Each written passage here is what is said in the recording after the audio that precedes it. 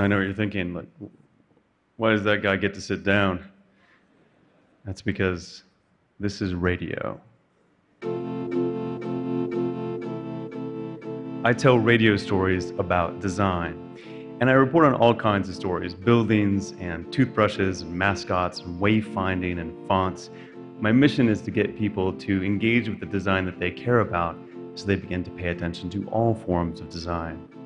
When you decode the world with design intent in mind, the world becomes kind of magical. Instead of seeing the broken things, you see all the little bits of genius that anonymous designers have sweated over to make our lives better. And that's essentially the definition of design, making life better and providing joy. And few things give me greater joy than a well-designed flag. Yeah. Happy 50th anniversary on your flag, Canada. It is beautiful, gold standard. Love it. I'm kind of obsessed with flags. Sometimes I bring up the topic of flags and people are like, I don't care about flags. And then we start talking about flags, and trust me, 100% of people care about flags. There's just something about them that works on our emotions. My family wrapped my Christmas presents as flags this year, including the blue gift bag that's dressed up as the flag of Scotland. I put this picture online, and sure enough, within the first few minutes, someone left a comment that said, "You can take that Scottish saltire and shove it up your ass." Which, see, people are passionate about flags, you know?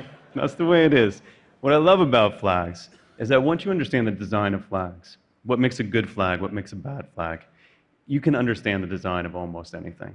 So what I'm going to do here is I'm going to kind of cracked open an episode of my radio show, 99% Invisible, and I'm going to reconstruct it here on stage. So when I press a button over here, S for sound.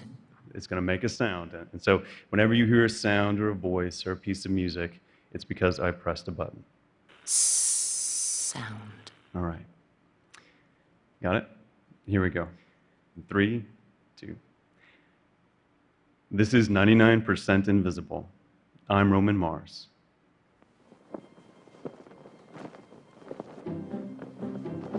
The 5 basic principles of flag design. According to the North American Vexillological Association. Vexillological. Vexillology is the study of flags. It's that extra law that makes it sound weird.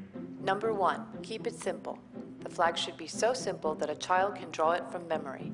Before I moved to Chicago in 2005, I didn't even know cities had their own flags. Most larger cities do have flags. Well, I didn't know that. That's Ted Kay, by the way. Hello. He's a flag expert. He's a totally awesome guy. I'm Ted Kay. I have edited a scholarly journal on flag studies, and I'm currently involved with the Portland Flag Association and the North American Vexillological Association. Ted literally wrote the book on flag design. Good flag, bad flag. It's more of a pamphlet, really. It's about 16 pages. Yes, it's called Good Flag, Bad Flag, How to Design a Great Flag. And that first city flag I discovered in Chicago is a beaut. White field, 2 horizontal blue stripes, and 4 6-pointed red stars down the middle. Number 2, use meaningful symbolism. The blue stripes represent the water, the river, and the lake. The flag's images, colors, or patterns should relate to what it symbolizes. The red stars represent significant events in Chicago's history. Namely, the founding of Fort Dearborn on the future site of Chicago, the Great Chicago Fire, the World Columbian Exposition, which everyone remembers because of the White City, and the Century of Progress Exposition, which no one remembers at all. Number 3, use 2 to 3 basic colors. The basic rule for colors is to use 2 to 3 colors from the standard color set: red, white, blue, green, yellow, and black. The design of the Chicago flag has complete buy-in with an entire cross-section of the city. It is everywhere. Every municipal building flies the flag. Like, there's probably at least one store in every block near where I work that sells some sort of Chicago flag paraphernalia. That's Wet Moser from Chicago Magazine. Today, just for example, I went to get a haircut, and when I sat down in the barber's chair, there was a Chicago flag on the box that the barber has kept all his tools in, and then in the mirror, there was a Chicago flag on the wall behind me. When I left, a guy passed me who had a Chicago flag badge on his backpack. It's adaptable and remixable. The six-pointed stars in particular show up in all kinds of places. The coffee I bought the other day had a Chicago star on it. It's a distinct symbol of Chicago pride. When a police officer or a firefighter dies in Chicago, often it's not the flag of the United States on his casket. It can be the flag of the city of Chicago. That's how deeply the flag has gotten into the civic imagery of Chicago. And it isn't just that people love Chicago and therefore love the flag. I also think that people love Chicago more because the flag is so cool. A positive feedback loop there between great symbolism and civic pride. Okay, so when I moved back to San Francisco in 2008, I researched its flag because I had never seen it in the previous 8 years I lived there. And I found it, I am sorry to say, sadly lacking. I know. It hurts me too. Well, let me start from the top. Number 1, keep it simple. Keeping it simple. The flag should be so simple that a child can draw it from memory. It's a relatively complex flag. Okay, here we go. Okay, the main component of the San Francisco flag is a phoenix representing the city rising from the ashes after the devastating fires of the 1850s. A powerful symbol for San Francisco. I still don't really dig the phoenix. Design-wise, it manages to both be too crude and have too many details at the same time, which if you were trying for that, you wouldn't be able to do it. And it just looks bad at a distance. But having deep meaning puts that element in the plus column. Behind the phoenix, the background is mostly white. And then it has a substantial gold border around it. Which is a very attractive design element. I think it's okay. But here come the big no-nos of flag design. Number 4, no lettering or seals. Never use writing of any kind. Underneath the phoenix, there's a motto on a ribbon that translates to gold in peace, iron in war, plus. And this is the big problem. It says San Francisco across the bottom. If you need to write the name of what you're representing on your flag, your symbolism has failed. The United States flag doesn't say like USA across the front. In fact, country flags, they tend to behave. So like hats off to South Africa and Turkey and Israel and Somalia and Japan and Gambia. There's a bunch of really great country flags, but they obey good design principles because the stakes are high. They're on the international stage. But city, state, and regional flags are another story. There is a scourge of bad flags, and they must be stopped. That is the truth, and that is the dare. The first step is to recognize that we have a problem. A lot of people tend to think that good design is just a matter of taste. And, and quite honestly, sometimes it is, actually. But sometimes it isn't, all right? Here's the full list of NAVA flag design principles. The 5 basic principles of flag design. Number 1, Keep it simple. keep it simple. Number 2, Use meaningful symbolism. number 3, Use 2 to 3 basic colors. number 4, No lettering or seals, never use writing of any kind. because you can't read that at a distance. Number 5, And be distinctive. All the best flags tend to stick to these principles. And like I said before, like most country flags are okay. But here's the thing. If you showed this list of principles to any designer of almost anything, they would say these principles, simplicity, deep meaning, having few colors or being thoughtful about colors, uniqueness, don't have writing you can't read, all those principles apply to them too. But sadly, good design principles are rarely invoked in US city flags. Our biggest problem seems to be that 4th one. We just can't stop ourselves from putting our names on our flags, or like little municipal seals with tiny writing on them. Here's the thing about municipal seals. They were designed to be on pieces of paper where you can read them, not on flags 100 feet away flapping in the breeze. So here's a bunch of flags again. Vexillologists call these SOBs, seals on a bed sheet. And if you can't tell what city they go to, yeah, that's exactly the problem, except for Anaheim, apparently. They fixed it. These flags are everywhere in the US. The European equivalent of the municipal seal is the city coat of arms. And this is where we can learn a lesson for how to do things right. So this is the city coat of arms of Amsterdam. Now, if this were a United States city, the flag would probably look like this. You know, yeah. But instead, the flag of Amsterdam looks like this. Rather than plopping the whole coat of arms on a solid background and writing Amsterdam below it, they just take the key elements of the escutcheon, the shield, and they turn it into the most badass city flag in the world.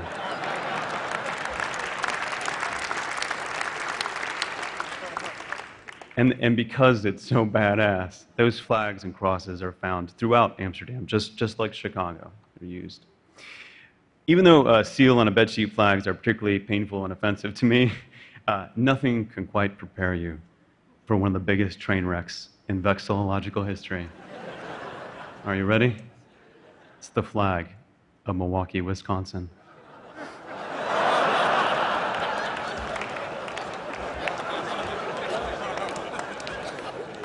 I mean, it's distinctive. I'll give them that. It was adopted in 1955. The city ran a contest and gathered a bunch of submissions with all kinds of designs. And an alderman by the name of Fred Steffen cobbled together parts of the submissions to make what is now the Milwaukee flag. It's a kitchen sink flag.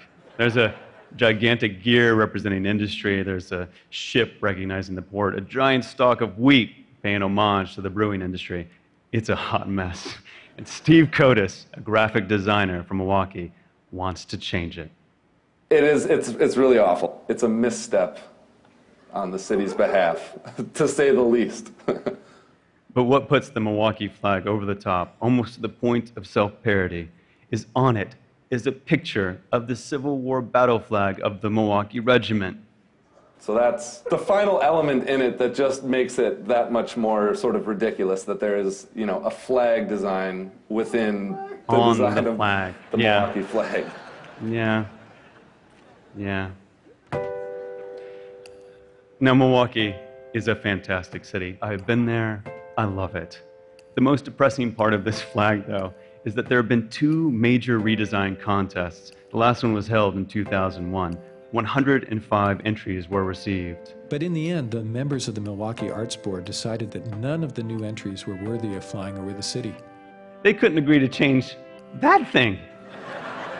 That's discouraging enough to make you think that good design and democracy just simply do not go together. But Steve Kotis is going to try one more time to redesign the Milwaukee flag. I believe Milwaukee is a great city. Every great city deserves a great flag. Steve isn't ready to reveal his design yet. One of the things about proposing one of these things is you have to get people on board and then you reveal your design. But here's the trick. If you want to design a great flag, a kick-ass flag like Chicago's or DC's, which also has a great flag, start by drawing a 1 by 1.5 inch rectangle on a piece of paper. Your design has to fit within that tiny rectangle. Here's why. A 3 by 5 foot flag on a pole 100 feet away looks about the same size as a 1 by 1.5 inch rectangle seen about 15 inches from your eye. You'll be surprised at how compelling and simple the design can be when you hold yourself to that limitation. Meanwhile, back in San Francisco, is there anything we can do? I like to say that in every bad flag, there's a good flag trying to get out. The way to make San Francisco's flag a good flag is to take the motto off, because you can't read that at a distance. Take the name off, and the border might even be made thicker, so it's more a part of the flag. And I would simply take the phoenix and make it a great big element in the middle of the flag. With the current phoenix, that's got to go. I would simplify or stylize the phoenix. Depict a big, wide-winged bird coming out of flames. Emphasize those flames. So this San Francisco flag was designed by Frank Camaro based on Ted Kay's suggestions. I don't know what he would do if he was completely unfettered and didn't follow those guidelines. Fans of my radio show and podcast, they've heard me complain about bad flags. They've sent me other suggested designs. This one's by Neil Mussett. Both are so much better. And I think if they were adopted, I would see them around the city In my crusade to make flags of the world more beautiful, many listeners have taken it upon themselves to redesign their flags and look into the feasibility of getting them officially adopted. If you see your city flag and like it, fly it. Even if it violates a design rule or two, I don't care. But if you don't see your city flag, maybe it doesn't exist, but maybe it does, and it just sucks. And I dare you to join the effort to try to change that. As we move more and more into cities, the city flag will become not just a symbol of that city as a place, but also it could become a symbol of how that city considers design itself. Especially today, as the populace is becoming more design aware. And I think design awareness is at an all-time high. A well-designed flag could be seen as an indicator of how a city considers all of its design systems, its public transit, its parks, its signage. It might seem frivolous, but it's not. Often when city leaders say, we have more important things to do than worry about a city flag, my response is, if you had a great city flag, you would have a banner for people to rally under to face those more important things. I've seen firsthand what a good city flag can do in the case of Chicago. The marriage of good design and civic pride is something that we need in all places. The best part about municipal flags is that we own them. They are an open source, publicly owned design language of the community. When they are done well, they are remixable, adaptable, and they're powerful. We could control the branding and graphical imagery of our cities with a good flag, but instead, by having bad flags we don't use, we cede that territory to sports teams and chambers of commerce and tourism boards. Sports teams can leave and break our hearts, and besides, some of us don't really care about sports, and tourism campaigns can just be cheesy. But a great city flag is something that represents the city to its people and its people to the world at large. And when that flag is a beautiful thing, that connection is a beautiful thing. So maybe all the city flags can be as inspiring as Hong Kong or Portland or Trondheim, and we can do away with all the bad flags like San Francisco, Milwaukee, Cedar Rapids. And finally, when we're all done, we can do something about Pocatello, Idaho, considered by the North American Vexillological Association as the worst city flag in North America.